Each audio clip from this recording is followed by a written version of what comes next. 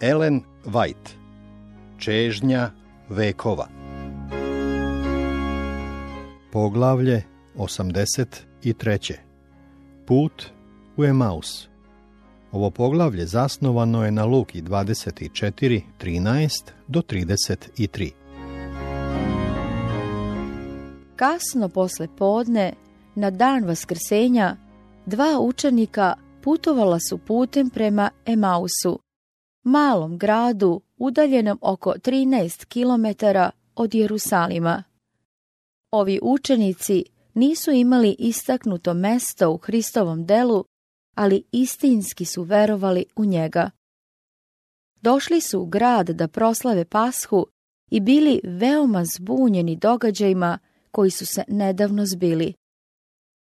Čuli su vest tog jutra o uklanjanju Hristovog tela iz groba, kao i izveštaj žena koje su videle anđele i srele Isusa. Sada su se vraćali svojim domovima da razmišljaju i da se mole. Te večeri žalosno su koračali svojim putem, obnavljajući u razgovoru prizore sa suđenja i raspeća. Nikada ranije nisu bili tako duboko razočarani. Bez nade i vere hodali su u senci krsta. Na ovome putu nisu daleko odmakli kada im se pridružio neki stranac, ali oni toliko utonuli u svoju tugu i razočarenje, nisu ga bolje ni zagledali. Nastavili su svoj razgovor, izražavajući misli svoga srca. Razmišljali su o poukama koje je Hristos davao, koje oni kao da nisu bili sposobni da shvate. Dok su razgovarali o događajima koji su se zbili, Isus je čeznuo da ih uteši. Video je njihovu tugu, razumeo je te oprečne, zbunjujuće zamisli koje su u njihove umove uvodile misao. Može li taj čovek koji je dopustio da ga tako ponize biti Hristos? Plakali su jer nisu mogli da savladaju svoju bol. Isus je znao da su njihova srca ljubavlju povezana sa njim, pa je čeznuo da obriše njihove suze i ispuni ih radošću i veseljem. Ali najpre mora da im da pouke koje neće nikada zaboraviti.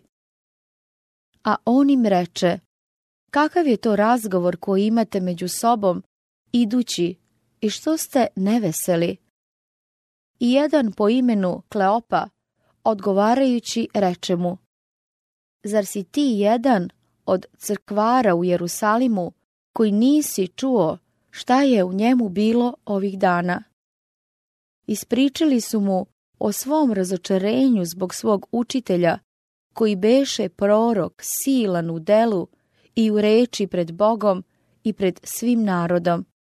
Ali glavari sveštenički i knezovi naši, govorili su oni, predadoše ga, te se osudi na smrt i razapeše ga. Sa srcem stegnutim od razočarenja i drhtavim usnama dodali su: a mi se nadasmo da je on onaj koji će izbaviti Izrailja.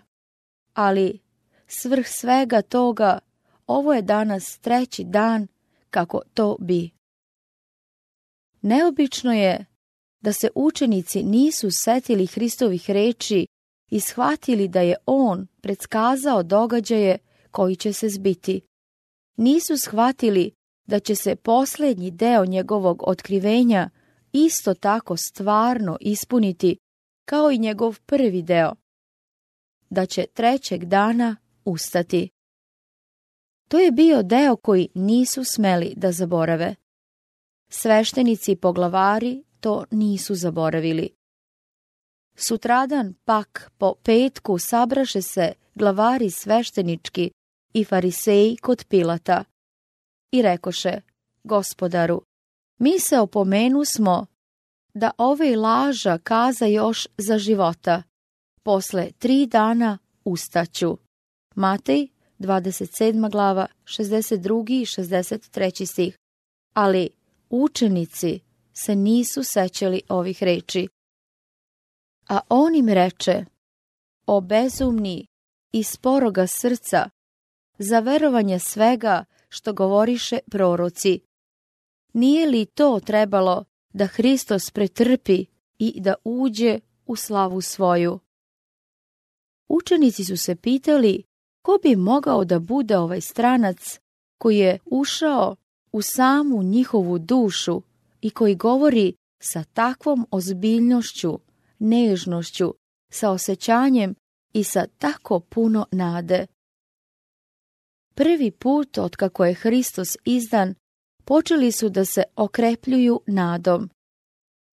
Često su ozbiljno pogledali svoga saputnika i pomislili da su njegove reči baš one reči koje bi Hristos izgovorio. Bili su ispunjeni divljenjem i njihova srca počela su da kucaju u radosnom iščekivanju. Počevši od Mojsija, pravoga početka biblijske istorije, Hristos je iz celog pisma izlagao ono što se odnosilo na njega. Da im se odmah otkrio, njihova srca bi bila zadovoljna. U punini svoje radosti ni za čim više ne bi težili. Međutim, bilo je neophodno da shvate sve ono što se odnosilo na njega u slikama i svedočanstvima Staroga Zaveta. Na tome treba da bude zasnovana njihova vera. Hristos nije učinio nikakvo čudo da bi ih osvedočio, jer je njegov prvi posao bio da objasni pismo. Njegovu smrt smatrali su uništenjem svih svojih nada. Sada im je iz proroka pokazao da je to upravo najjači dokaz za njihovu veru. Poučavajući ove učenike, Isus je pokazao važnost Staroga Zaveta kao svedočanstvo o njegovoj misiji. Mnogi koji sebe nazivaju hrišćanima danas odbacuju Stari Zavet, tvrdeći da on više nema nikakve vrednosti. Ali to nije Hristovo učenje. On je toliko cenio njegovu vrednost da je jednom prilikom rekao: ako ne slušaju Mojsija i proroka, da ko i iz mrtvih ustane, neće verovati. Luka 16. glava 31. stih.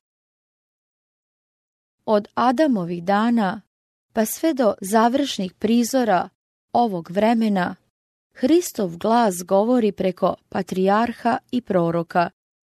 Spasitelj je otkriven u Starom, isto tako jasno kao i u Novom Zavetu. Svetlost iz proročke prošlosti ističe Hristov život i učenje Novog Zaveta sa uzvišenom jasnoćom i lepotom.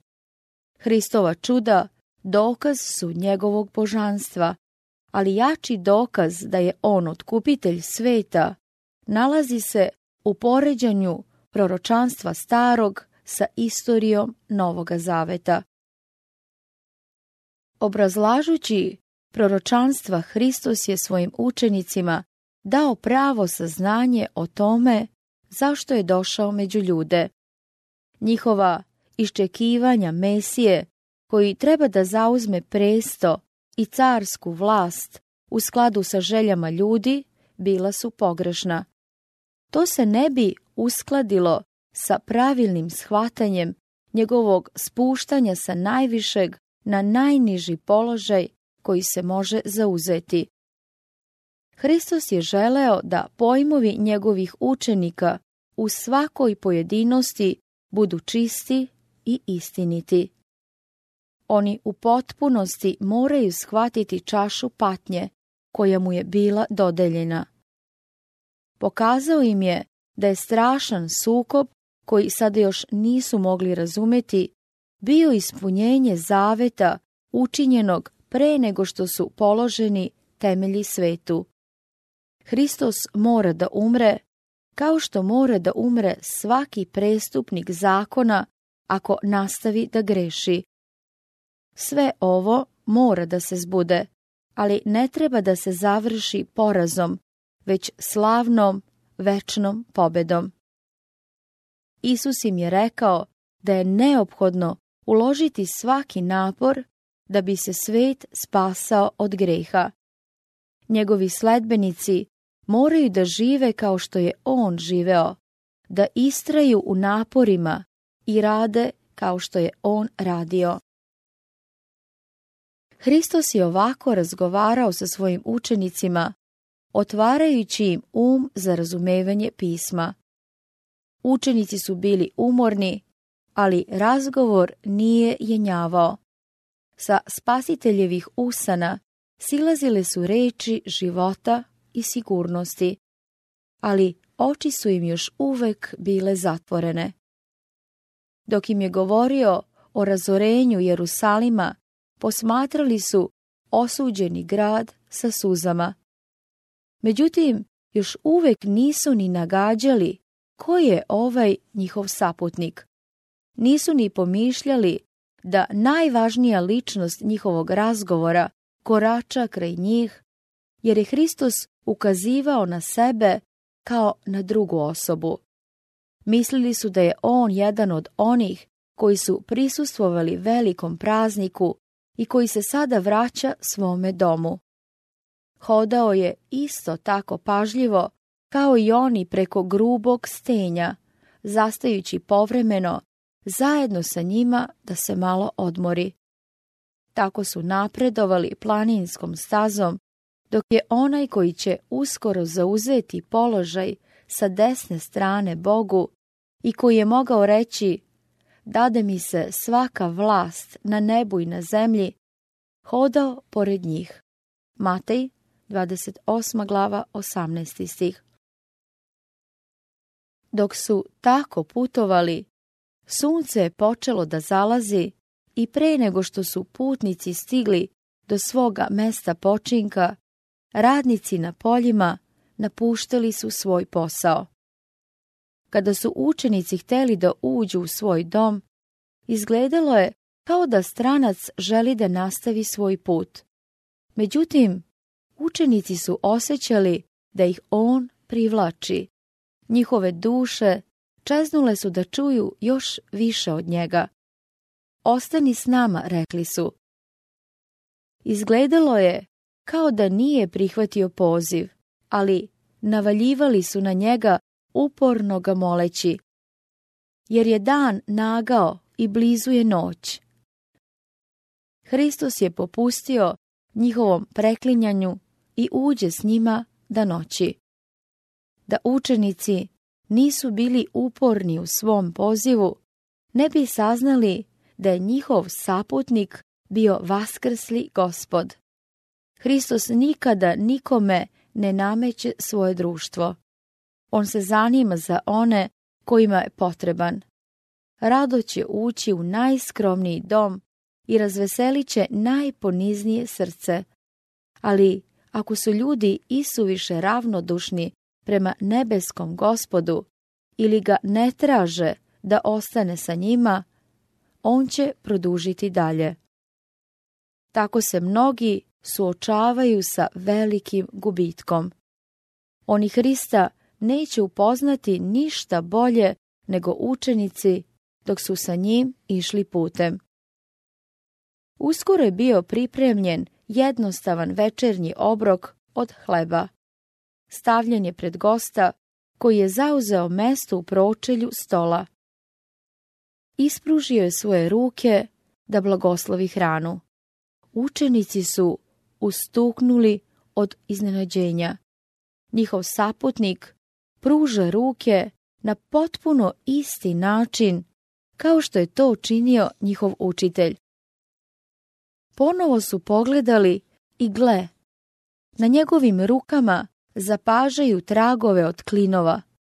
Obojica su odjednom uzviknuli: to je Gospod Isus, on je vaskrsao iz mrtvih. Ustali su da mu se bace pred noge i da mu služe. ali on je iščezao iz njihovog pogleda. Pogledali su mesto koje je zauzimao onaj čije je telo nedavno položeno u grob i rekli jedan drugome: ne goreše li naša srca u nama kad nam govoraše putem i kad nam kazivaše pismo? Sa ovom velikom vesti koju je trebalo saopštiti, umora i gladi je nestalo. Ostavljajući netaknutim svoj obrok, pun radosti, odmah su opet krenuli putem kojim su došli, žureći da radosne vesti saopšte učenicima u gradu.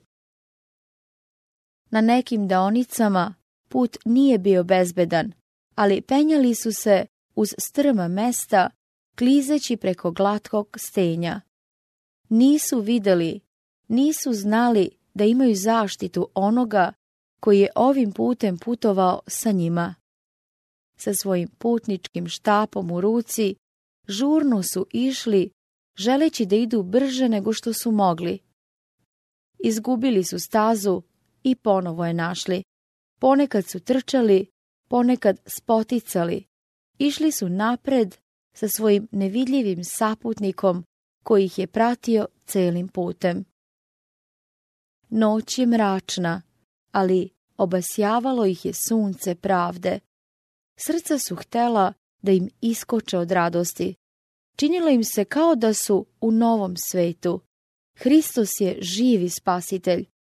Oni za njim više ne tuguju kao za mrtvim. Hristos je ustao, stalno su ponavljali. To je vest koju su nosili žalosnima. Morali su da im ispričaju divan događaj sa puta u Emaus. Morali su da ispričaju kojim se usput pridružio. Oni su nosili najveću vest koja je ikada data svetu, radosnu vest na koju se oslanjaju nade ljudske porodice za vreme i za večnost.